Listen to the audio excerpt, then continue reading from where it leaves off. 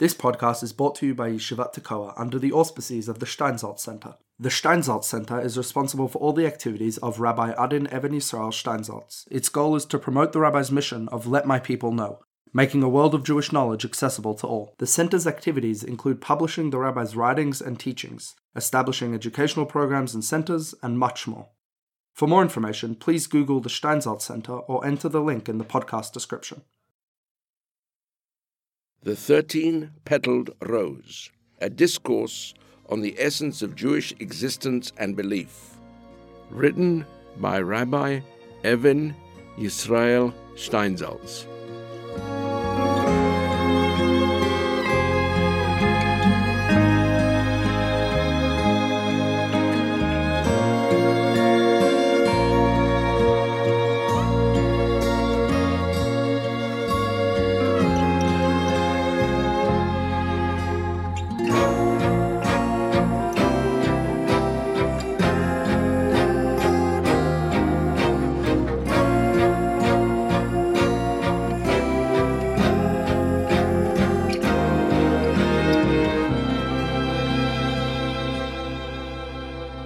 Chapter 4. Holiness. The root meaning of the concept of the holy in the holy language is separation. It implies the apartness and remoteness of something. The holy is that which is out of bounds, untouchable, and altogether beyond grasp. It cannot be understood or even defined, being so totally unlike anything else. To be holy is, in essence, to be distinctly other. There is much in the world that may be great, good, noble, or beautiful, without necessarily comprising any part of the essence of the holy. For the holy is beyond qualification.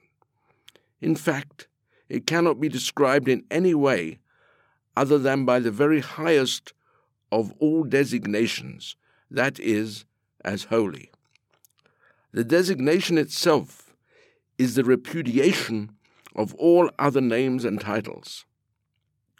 Consequently, the only one who can be called holy is God. And the Holy One, blessed be He, the highest and the Holy One, is unlike all else, being immeasurably remote, elevated, and transcendent. Nevertheless, we do speak of the dissemination of holiness over the world, over all the worlds, according to their levels, and even over this world of ours, in all its constituent parts, time, place, and soul. And in fact, we are even able to increase our receptivity to holiness by opening ourselves to its influence. The holiness of place is manifested in a series of concentric circles, at the center of which is the Holy of Holies in Jerusalem. In itself, the Holy Temple is only a sort of spiritual implement, built precisely according to the instructions of the Torah and the words of the prophets for the purpose of helping to anchor holiness in the material world. That is to say, to serve as a focal point of contact between the unreachable supreme holiness and the actuality of place. The overall design of the temple, in all its details from the outer courts to ritual objects and vessels, is a kind of projection of the higher world onto our world. Each part of the temple can, from a certain point of view, be seen as a homogeneous within a whole order of worlds beyond us. Or to put it another way, the temple in all its detail as a symbolic model of the chariot, and the Holy of Holies is the place of the revelation of the divine glory, the point of contact or of intersection among the different worlds and between one level of existence and another. The Holy of Holies is therefore a point situated in our world and other worlds at the same time. As such, it is a place subject to the laws of all the worlds, and so outside the ordinary laws of time and place. That is why the Holy of Holies was barred to all men, except for the brief entry of the high priest of Israel once a year on the Day of Atonement. As may be surmised, the holiness of this place is made manifest only when everything is as it should be, when the temple stands at its appointed location, and when everything in the temple is so perfectly ordered and arranged that it is pervaded by the Shekhinah. Since, however, the site chosen by prophetic revelation is that one place in space where such a divine connection can be made at all times, the holiness of the site persists even when the temple itself is no longer there, so that even though this holiness may not be manifest now, the possibility of its manifestation is eternal. From the temple site, the circles of holiness extend ever farther into space, becoming fainter as they recede from the Holy of Holies to the temple court, from the temple court to the holy city of Jerusalem, from the holy city of Jerusalem to all of the Holy Land, and then, of course, beyond. Each of these bounded spaces implies a wide range of obligations and privileges. The holier a place is, more strict is the general obligation. In addition to all the more specific obligations devolving upon those who live or, like priests, function in a sanctified area to relate to it in a certain way. Though the potential for holiness persists forever, it is true that the holiness of the land of Israel cannot be adequately manifested unless all the constituents of the circle, radiating from the center in Jerusalem, are in their proper places. Thus, when the temple is not standing, all the aspects of holiness that grow out of it become vague and uncertain, some of them sinking into a state of only latent sanctity, indicating no more than a possibility and a starting point. The holiness of the Holy Land has nothing to do with who the inhabitants are or what they do. It is a choice from on high, beyond human comprehensions. The sanctity of place is objective, a thing in its own right. But in order to be conscious of this sanctity, one has to be vouchsafed a certain experience. For it is seldom that holiness is made externally evident in the material world. The sites where it is recognized are often used for the deepest efforts to invoke the supreme source of plenty. Nor does the revelation of holiness at some particular place always have a totally positive effect. For in order to be properly receptive to holiness, one needs to have attained a high degree of purification. In the absence of consciousness and purification, the sense of holiness may be obscured or even scarcely grasped at all, and consequently, its effect may be the very opposite of sanctification. Indeed, the powerful uplifting appeal of a holy place is frequently counterbalanced by feelings precisely of denial and rebellion against its holiness. Because wherever there is holiness, there are also those parasitic forces irresistibly attracted to holiness, seeking to live off it, at the same time to destroy it. Only when the entire apparatus of revelation is fixed and arranged to perfection can a holy site reveal itself to every man, without distinction, irrespective of people's subjective status of mind or of the presence of parasitic destructive forces. The holiness of a place would therefore imply that there had been some revelation of the supreme holiness at a point in physical space chosen to be a vehicle of the divine plenty. There are other kinds of sacred places, to be sure, places that have not attained holiness in this complete sense of the term, but have nevertheless come under the influence of some holy occurrence or personality. The tombs of saints and sages, for instance, or the places where they performed memorable deeds, may acquire great spiritual value. But such sites are not of the same order as, and are not to be confused with, that true connection between God and place, which has been revealed in the radiating sanctity of the holy temple. Holiness is manifested also in time, and there are consecrated days in the week, the months, and the year. The concept of time, in the Jewish way of thinking, is not one of a linear flow. Time is a process in which past, present, and future are bound to each other, not only by cause and effect, but also as a harmonization of two motions, progress forward and a counter-motion backward, encircling and returning. It is more like a spiral or a helix rising up from creation. There is always a certain return to the past, and the past is never a condition that has gone by and is no more, but rather one that continually returns and begins again at some significant point, whose significance changes constantly according to changing circumstances. There is thus a constant reversion to basic patterns of the past, although it is never possible to have a precise counterpart of any moments of time. The scope of this return to the past is diverse, the movement ranging through a number of circles, intersecting and interlocking with one another. The primary circuit is that of day and night.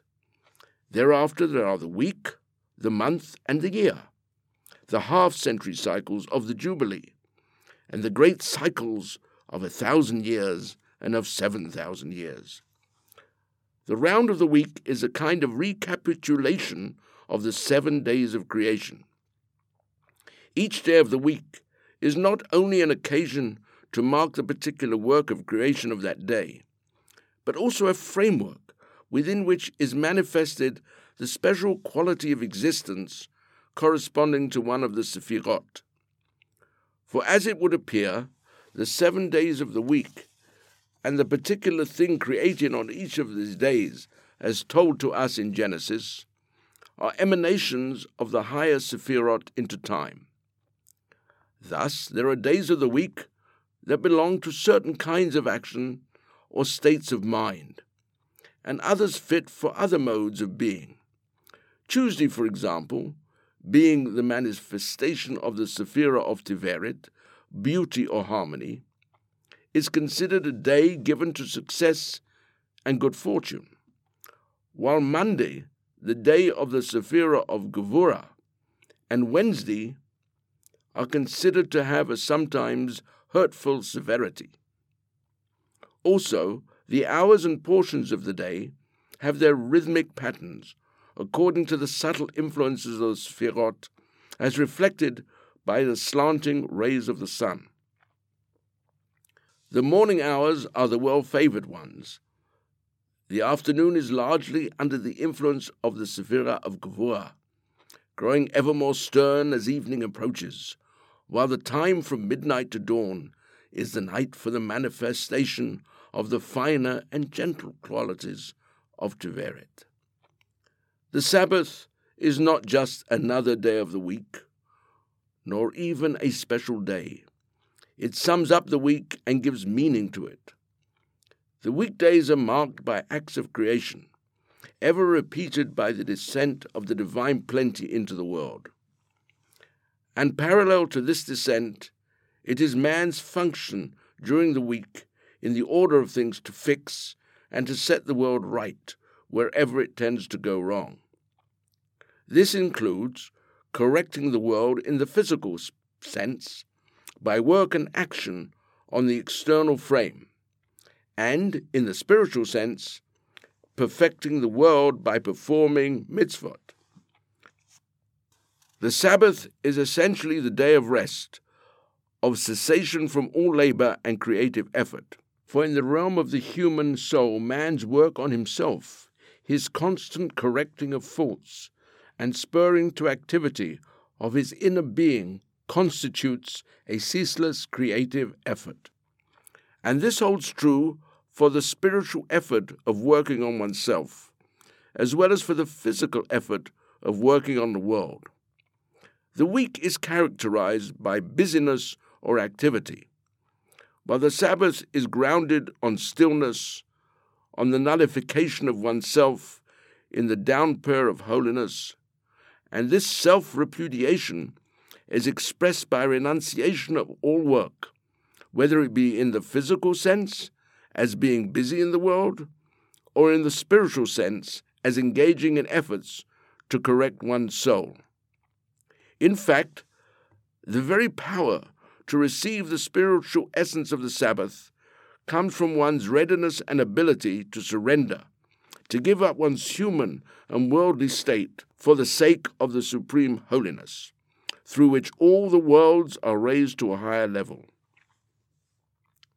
The round of weekdays and Sabbath is without end.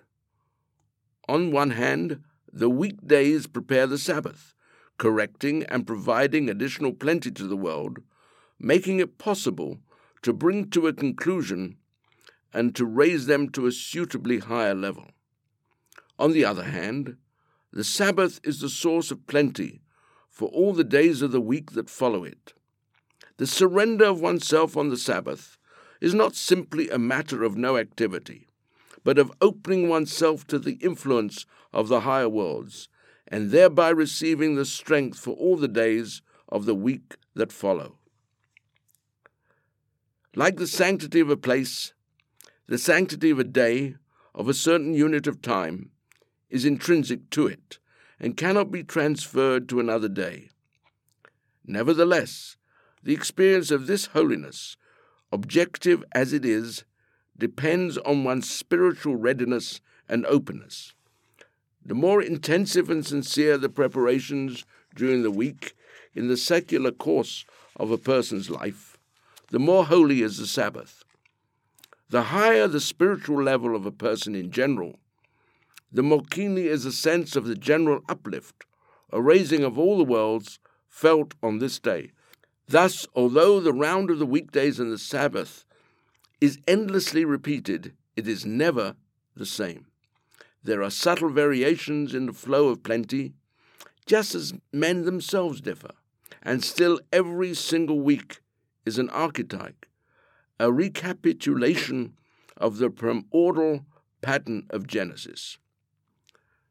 The cycles of the month and the year are somewhat different, bound as they are to natural events, like the motions of the sun and the moon, or to social events that have assumed a meaning beyond the historical. The Jewish month, for instance, is a lunar cycle, related solely to the phases of the moon. The waxing moon constitutes the beginning of the month, and the waxing moon its latter part, and most of the holidays come as the time of the full moon or near it. Simultaneously, the first of the month, at the time of the new moon, has a special position in the round of the year.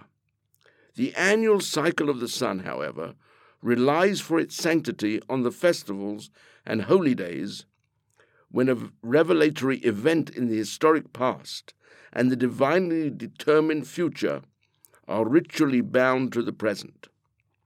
It is in this way that holy days are connected to significant historic happenings, just as the Exodus from Egypt on Passover, the receiving of the Torah on Mount Sinai on Shavuot, or the wanderings of the children of Israel in the wilderness on Sukkot. These holy festivals are not intended simply as memorial days to keep alive the memory of the events. They are divinely appointed times, dedicated to renewal of the same revelation that once occurred that day in the year, a repetition and a restoration of the same forces. So that the sanctity of the holiday is derived not only from a primal divine revelation, but also from Israel's continual re-sanctification in the way it keeps these days holy of this revelation. Besides the holidays that recapitulate some primal revelation in history, there are holy days that serve the need to sanctify time of the year itself. Thus, New Year's Day is, in a manner of speaking, man's first day in the created world. In the same way, Yom Kippur, the Day of Atonement, is the day when the supreme holiness is revealed and man rises above all the worlds. This is made possible by the divine forgiveness and pardoning of sins, which overcome the downward pull of forces resulting from transgressions and shameful thoughts, and bring about an immense new purification of man's connection with God. Since the sanctity of a holiday is derived not from the historic event it commemorates, but from the revelation behind that event, some historic events do not deserve to be perpetuated as holy days at all. A historic event may therefore be commemorated as a memorial day only, either sad or joyous as the case may be, but not part of the order of eternally sanctified days. Thus, the anniversaries of certain profoundly tragic events, like the destruction of the temple, are counted as days of mourning throughout the generations. Only when the world attains to a certain degree of redemption can these days be allowed to fade into oblivion. Until then, certain days of the year, like the first part of the month of Av, are considered days of mourning and misfortune, and in them calamities tend to appear or reappear, so multiplying the force of grievous memories. In addition to the festivals and the fasts that belong to the nation as a whole, other days mark significant events in the careers of outstanding personalities who have had some influence on either all of the people or part of it. And there are days commemorating events in the history of certain families or in individual lives. The anniversaries of the deaths of great men, and in Judaism only holy men are great, for instance, are considered occasions not for the most part for grief at the passing of a leader, but for gaiety at remembering the sanctity of the man and his ultimate spiritual victory in death. Also, birthdays or other days of personal importance are frequently made part of the individual cycle of the year. The important fact is that the only true holy days are those deriving their sanctity from God. That is to say, when a certain date in the course of time, the divine abundance is revealed and returns to reveal itself each and every year. A third aspect of holiness is that of the human soul, the sanctity of man. And even this holiness does not derive from man himself. A person may be great, wise, and full of the most excellent of virtues. He may even be a tzaddik and a chassid, but the essence of holiness comes to him only insofar as he is connected to God, the source of the holy. A person may be connected with the source of holiness in several ways. There is a holiness that is inherited, that belongs to the family, given by God to those who serve him in certain ways. Here one may include the holiness of Israel as a whole, or that of the sons of Aaron, the hereditary priesthood. Then there is the more meaningful consecration that comes from the communion of man with God, such as may be attained, for example, through the mitzvot. Adhering completely to the holy precepts for conduct, refraining entirely from the wrongdoing, envelops a man in a constant, ceaseless communion with God. Beyond this is the more intellectual union with the divine holiness through study and knowledge of the Torah. When man puts his very life and soul into studying the Torah and makes himself thoroughly familiar with the laws and the commandments, he becomes bound up in Torah, which is one of the manifestations of the supreme holiness. Higher still is a man's ability to surrender himself, to relinquish his own will and being to God's will. When a man reaches such a level of renunciation, he also attains a level of sanctification that reveals itself in different ways according to his spiritual capacities. Sometimes man surrenders himself to the divine holiness only within the realm of Torah and mitzvot, and striving further, he may reach a certain identification with something that is known only in terms of the higher wisdom in him. If he should attain to a union of such great force, he is able to respond to the divine influence and be vouchsafed a revelation of the Holy Spirit, and his whole life would change accordingly. This level has indeed been achieved by many great men throughout history, through an adherence to mitzvot and Torah, and by their whole way of life. And above this level are a select few, who from time to time in human history are privileged to be so receptive to the divine plenty that they are given prophetic powers. And even with respect to prophetic powers, one may distinguish levels. There are prophets to whom prophecy comes as a transient vision. They feel as though a higher power compels them and produces in them images and ideas. On a higher level, in the Shekhinah who speaks in the throat, when all his life the prophet is in some connection with the divine will, and he himself serves as an instrument of revelation. And at the highest level of holiness are those persons who have achieved a state in which their whole personalities and all of their actions are inseparably joined to the divine holiness. Of these persons it is said, they have become a chariot, for the Shekhinah, and like the chariot, they are totally yielded up to the one who sits on the driver's seats, the throne of glory, and they constitute a part of the throne of glory itself, even though they are flesh and blood, men like all other men.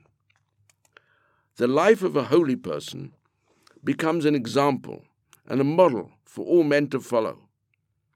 And a holy person may be a great king, or a saintly tzaddik, a sage, or a leader of his age. But he may also be one of the hidden saints whose holiness goes unrecognized by men. But in whatever manner the holiness shows itself, and no matter how intrinsic it may be to the personality of the man, it is still dependent on his connection with the divine plenty. The ordinary man who has been granted contact with the holy person is thereby brought into a certain contact with true holiness. In this sense, the higher the level of a saintly person's holiness, the more he is like an angel, and in a way even more than an angel, acting as a vehicle of holiness by transmitting divine plenty from one world to another, and bestowing such plenty upon whom he ever chooses, through his blessings, his actions, and his prayers. The individual who makes inner contact with such a holy person, showing him love and devotion, thereby supports the flow of divine plenty in the world. This is what has been meant in Jewish tradition from time immemorial, when devotion has been shown to those persons who are superior in holiness or have an aura of sanctity. The gift is given such blessed men to create a bond of some sort that will draw them nearer, whether the holy person is connected to God by being a great scholar of the Torah, or whether he is just a saintly individual in his life. To honor, revere, and love the holy person is a mitzvah in itself, besides serving as a means for direct contact with holiness. And just as inner connection with the holiness of place or time consecrates and raises one, so does the holy person, although to be sure, the additional factor of conscious transfer of blessedness makes this contact the most heart-stirring and consequential of all human relationships.